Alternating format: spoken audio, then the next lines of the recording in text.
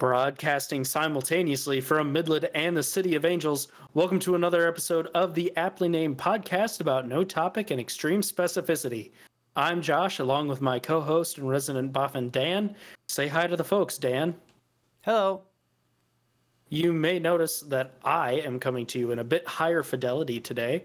I have revamped my setup so that I have a real microphone, a real interface, and we're going to talk about that today. We're going to talk about basically how we make the sausage here at the podcast about no topic and extreme specificity, how we record Daniel, how we record me, and the challenges that come along with, recording when we're on opposite sides of the country. So first, we're going to talk about the way we used to do things up until today, the old and busted. Basically, what we did was we hopped on Discord, which you all might be familiar with. I used my gaming headset. Obviously, you all know Dan. He's the audiophile. He had, the proper way of doing things. Dan, why don't you talk a little bit about A, the proper way of doing things that you have set up over there, and B, how you recorded me to put the episodes together. Yep. So the main nucleus of a recording setup for me was the audio interface. I used to have an old Tascam US 800 interface from like 2009. And I got to the point where I couldn't even get it to run on Windows 10 because it was so old. It is a USB device and it requires drivers, and I couldn't get it to run. So I upgraded, did a lot of research. There's a good YouTube channel called Podcastage. I'm not sure. And he does reviews on all kinds of microphones and interfaces and equipment for podcasting. Very helpful. Check him out if you're interested in getting into it. So I decided on the Motu M2 based on some basic features and some nice to haves. First of all, Motu is a pretty reputable brand for digital audio equipment.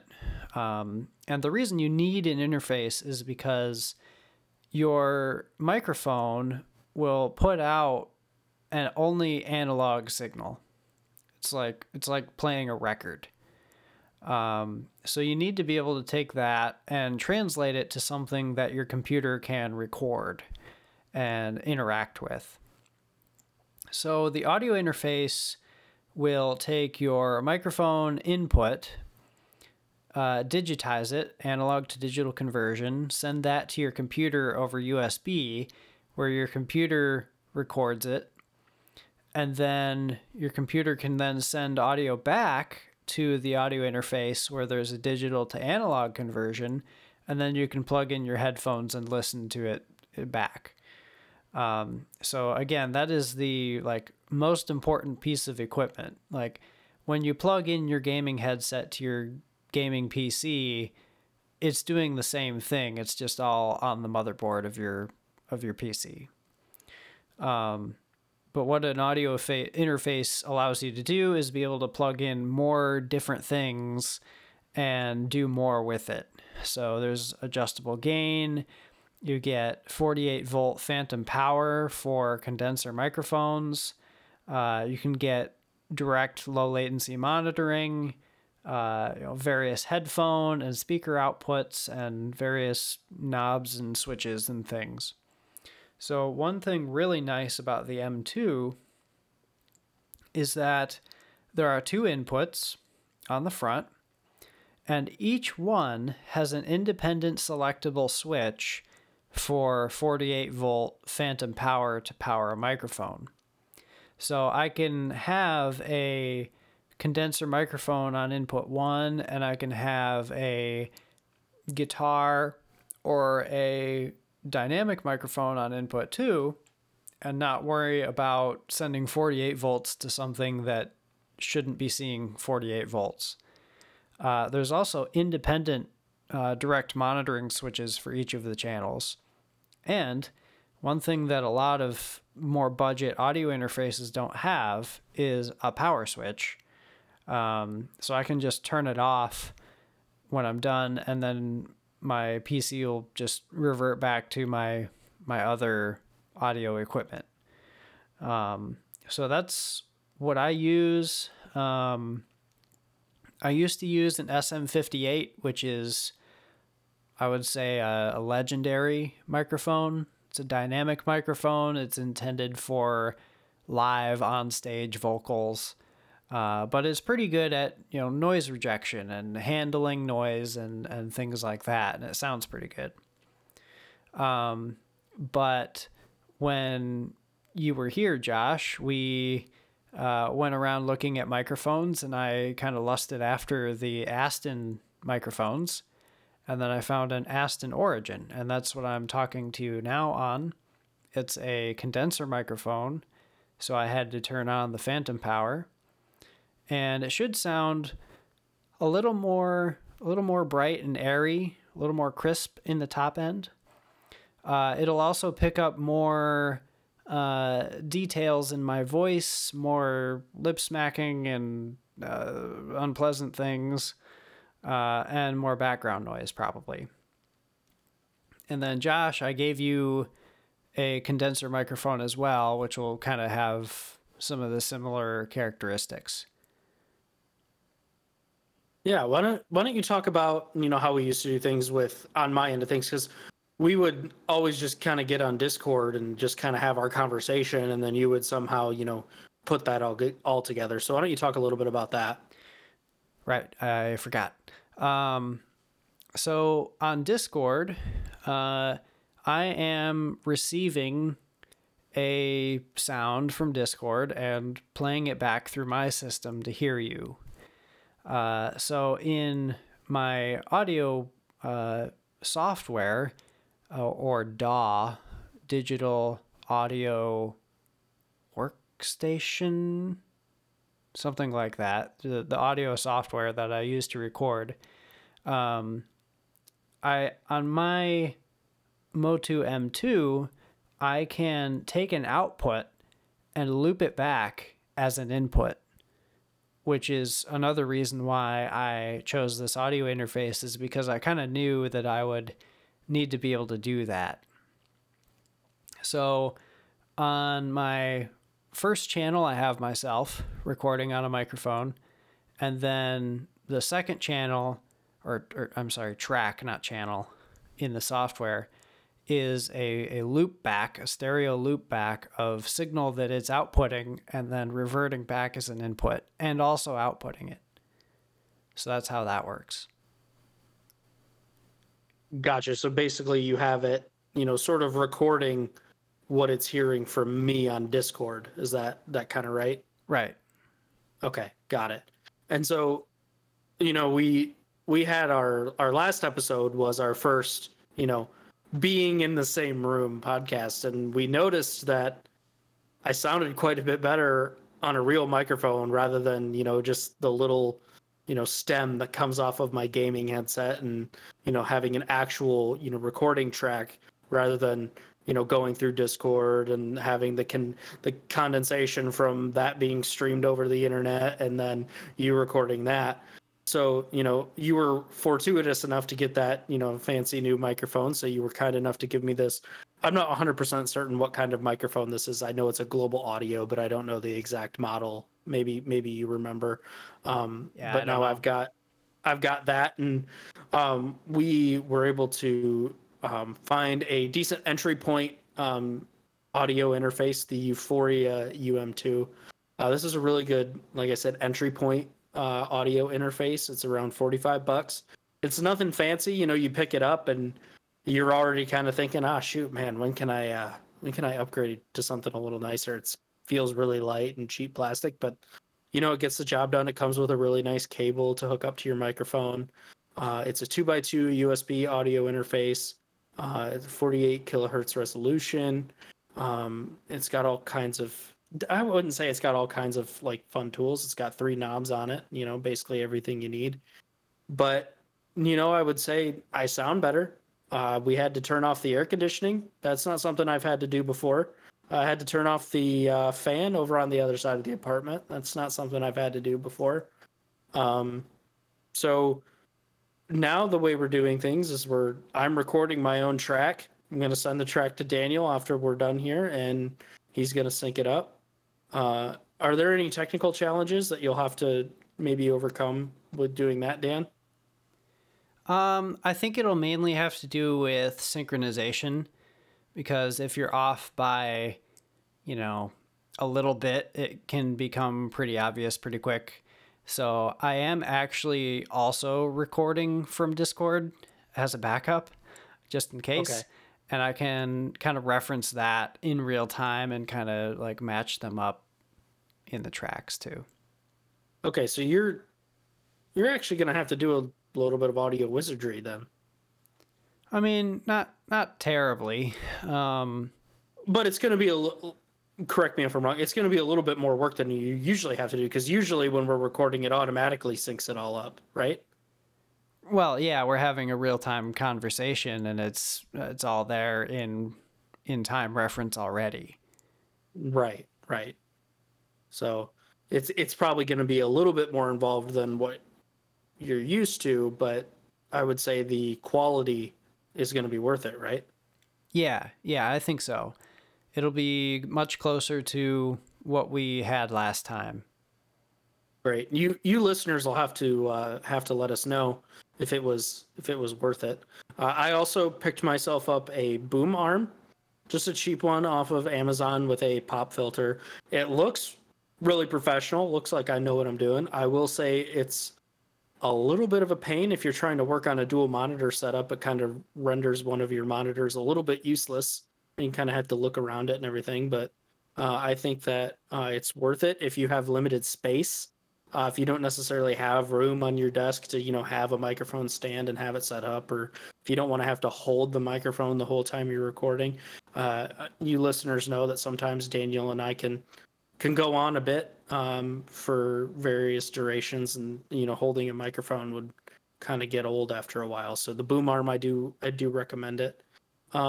Daniel, maybe we should maybe explore, if they're looking for a audio interface and they maybe don't want the Euphoria UM2, or they don't want what you have. Maybe we should just get into general kind of characteristics of an interface and what to look for.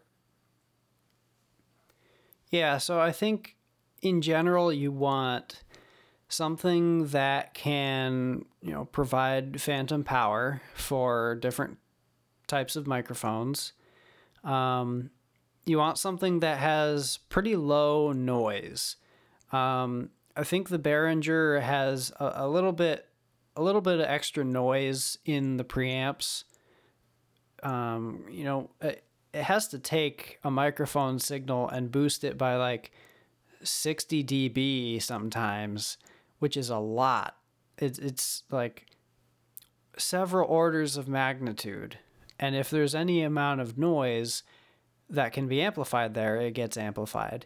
So that is one key attribute to, it sounding good. But basically, I mean, you just have to have the right stuff that plugs into it. It has to have the right physical connections, and it has to sound good, and that's basically it, really.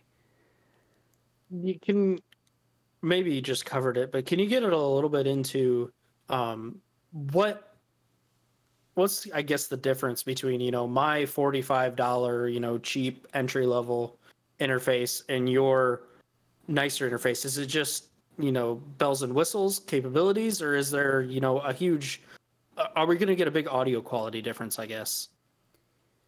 The audio quality will be higher on mine. There will be less noise. Mine can record at 24-bit, 192 kilohertz. It can capture a lot more information from the audio feed. It's also made out of metal. The knobs are metal. It has nicer connectors, stuff like that. So in general, it's kind of everything is better, which is kind of what you would expect. Yeah, and so you said 192 kilohertz, correct? Yeah. I would be not doing my job on this podcast if I didn't point out for the listeners that 192 kilohertz is more than 48 kilohertz, which is what the UM2 does. Yes. So basically, you're going to get a better audio quality recording. Yeah, there'll be the ability to capture more detail and nuance, and a little nicer, more pleasing sound. If you really want to get into, what's the inherent sound of the preamps in this audio interface, then you'll have to go to YouTube and listen to some shootouts and comparisons and stuff and get a feel for what kind of sound you're going for. But in general, a lot of these audio interfaces are tuned to be completely flat and neutral. They don't really sound warm or detailed usually. Some of them do, and some of them have a switch that you can hit that makes it sound more vintagey. So that's kind of up to you, but like I said, in general, it has to be able to connect the stuff that you need to connect, and it has to be able to process that signal in a way that sounds good. Let's go into the software that we use. Now, you've got me, and I think you use the same one using this Reaper software. It's a free software, but it's it can be kind of intimidating. It's a lot. I feel like somebody could probably figure it out pretty easily if they spent more than the 10 seconds that I spent to call you in for help. Why don't you talk about a little bit why we chose this software? I chose Reaper because it's full fat. It has all the features. It can do all the things that full professional software can do, but it is free with an asterisk. You can do a quote unquote free trial, but you're supposed to pay like $60 for it after a certain amount of time, but you can just say, I'm still trying it. But it's a really great software. It's very customizable. You can change the look and feel of it. You can change how it works. You have all kinds of included plugins and effects. I think it's a really great option for somebody who wants to, really get into it. I have a template set up, so every time we record, I have all the same tracks set up. I have all the inputs set up. I have all my effects already calibrated, and I can just hit record and go, and then tweak a few things and then render it out, and it renders out to the same file path with the same settings, and it's all pretty well automated. So I like that you can do that in Reaper. Audacity is another great option. I've tried using it a few times. It's been a while, and I didn't really try it that much, but I think it's a little bit limited, but that's another great free option for most people getting started. It is a little bit more intuitive than Reaper. There's less wall of information at you, but it's still free open source software that's well worth looking into. I also, when I'm doing any kind of like music or creative recording, then I like Ableton Live. That's just the one I've kind of chosen to go with and use. I kind of like the way it looks and feels, and I like the effects and instruments and stuff, and so that's just a very personal choice. You can try all kinds of stuff with a free trial and figure out what works best for you, or watch some YouTube and see what people do with it. Pro Tools, you'll hear quite a bit. That's kind of the industry standard, but it's also very expensive. It's kind of the Adobe of recording audio. But yeah, I like Reaper. I think it does everything and more than I'll ever need to do, and I don't necessarily have to pay for it, even if I should. that's kind of all I've got. Do you have anything else you want to talk about?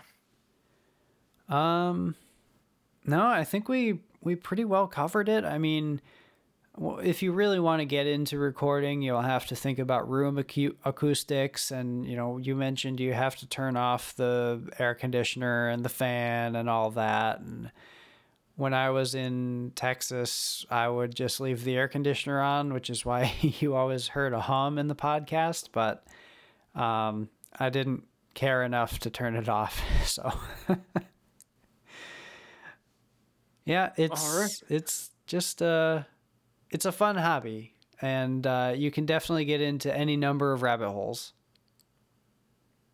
It really is, and the barrier to entry is really just, do you have a microphone, and do you have a way to record audio? That's Yeah. it. So anyone can do it, obviously, because we're doing it. So if we can do it, anybody can do it. Yep, even a caveman can do it. Yeah. So that's going to do it for us here on the podcast about No Topic and Extreme Specificity. Signing off, I'm Josh. He's Dan. Say sayonara, Dan. Sayonara.